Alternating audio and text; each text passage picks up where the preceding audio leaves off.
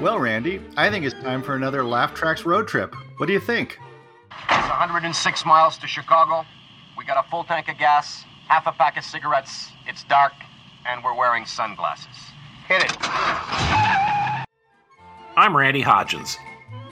And I'm Steve McClellan, and that classic line comes courtesy of a comedy skit that turned into hit albums, hit movies, and an internationally touring blues music powerhouse.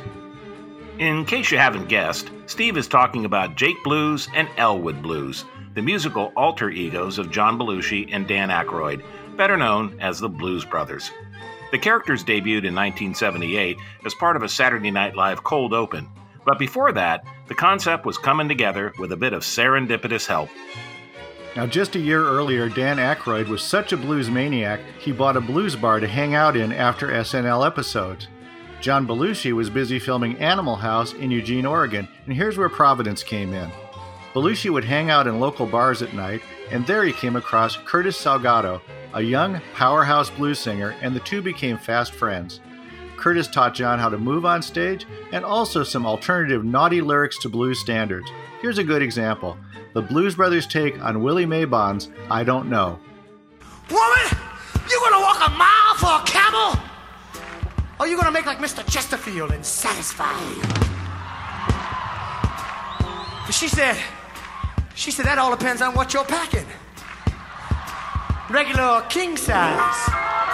With their SNL skit a smash, offers poured in for a concert tour, and the boys obliged, forming an all-star band including Paul Schaefer from SNL, and Steve Cropper and Duck Dunn from Booker T and the MGs. And of course, a movie followed in 1980, and it was full of the highly quotable lines we mentioned at the top. Here's some of the best.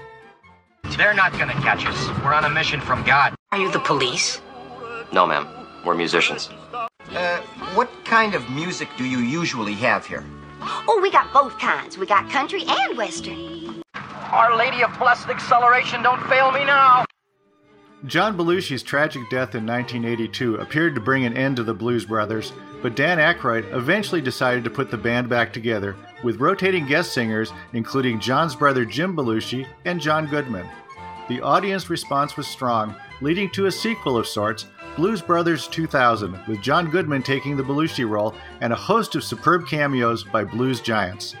With licensed tribute bands active around the world, an Aykroyd-hosted weekly radio show called Elwood's Bluesmobile, and occasional reunion concerts, the Blues Brothers show no sign of hanging up their shades anytime soon. And why should they? After all, for me and the Lord, we got an understanding. We're on a mission from God. You can find out more about the Blues Brothers and all our comedy legends, including video clips and extended audio cuts at laughtracksradio.com. Thanks for listening, and until next time, it's goodbye from me. And it's goodbye from him. Goodbye, everybody.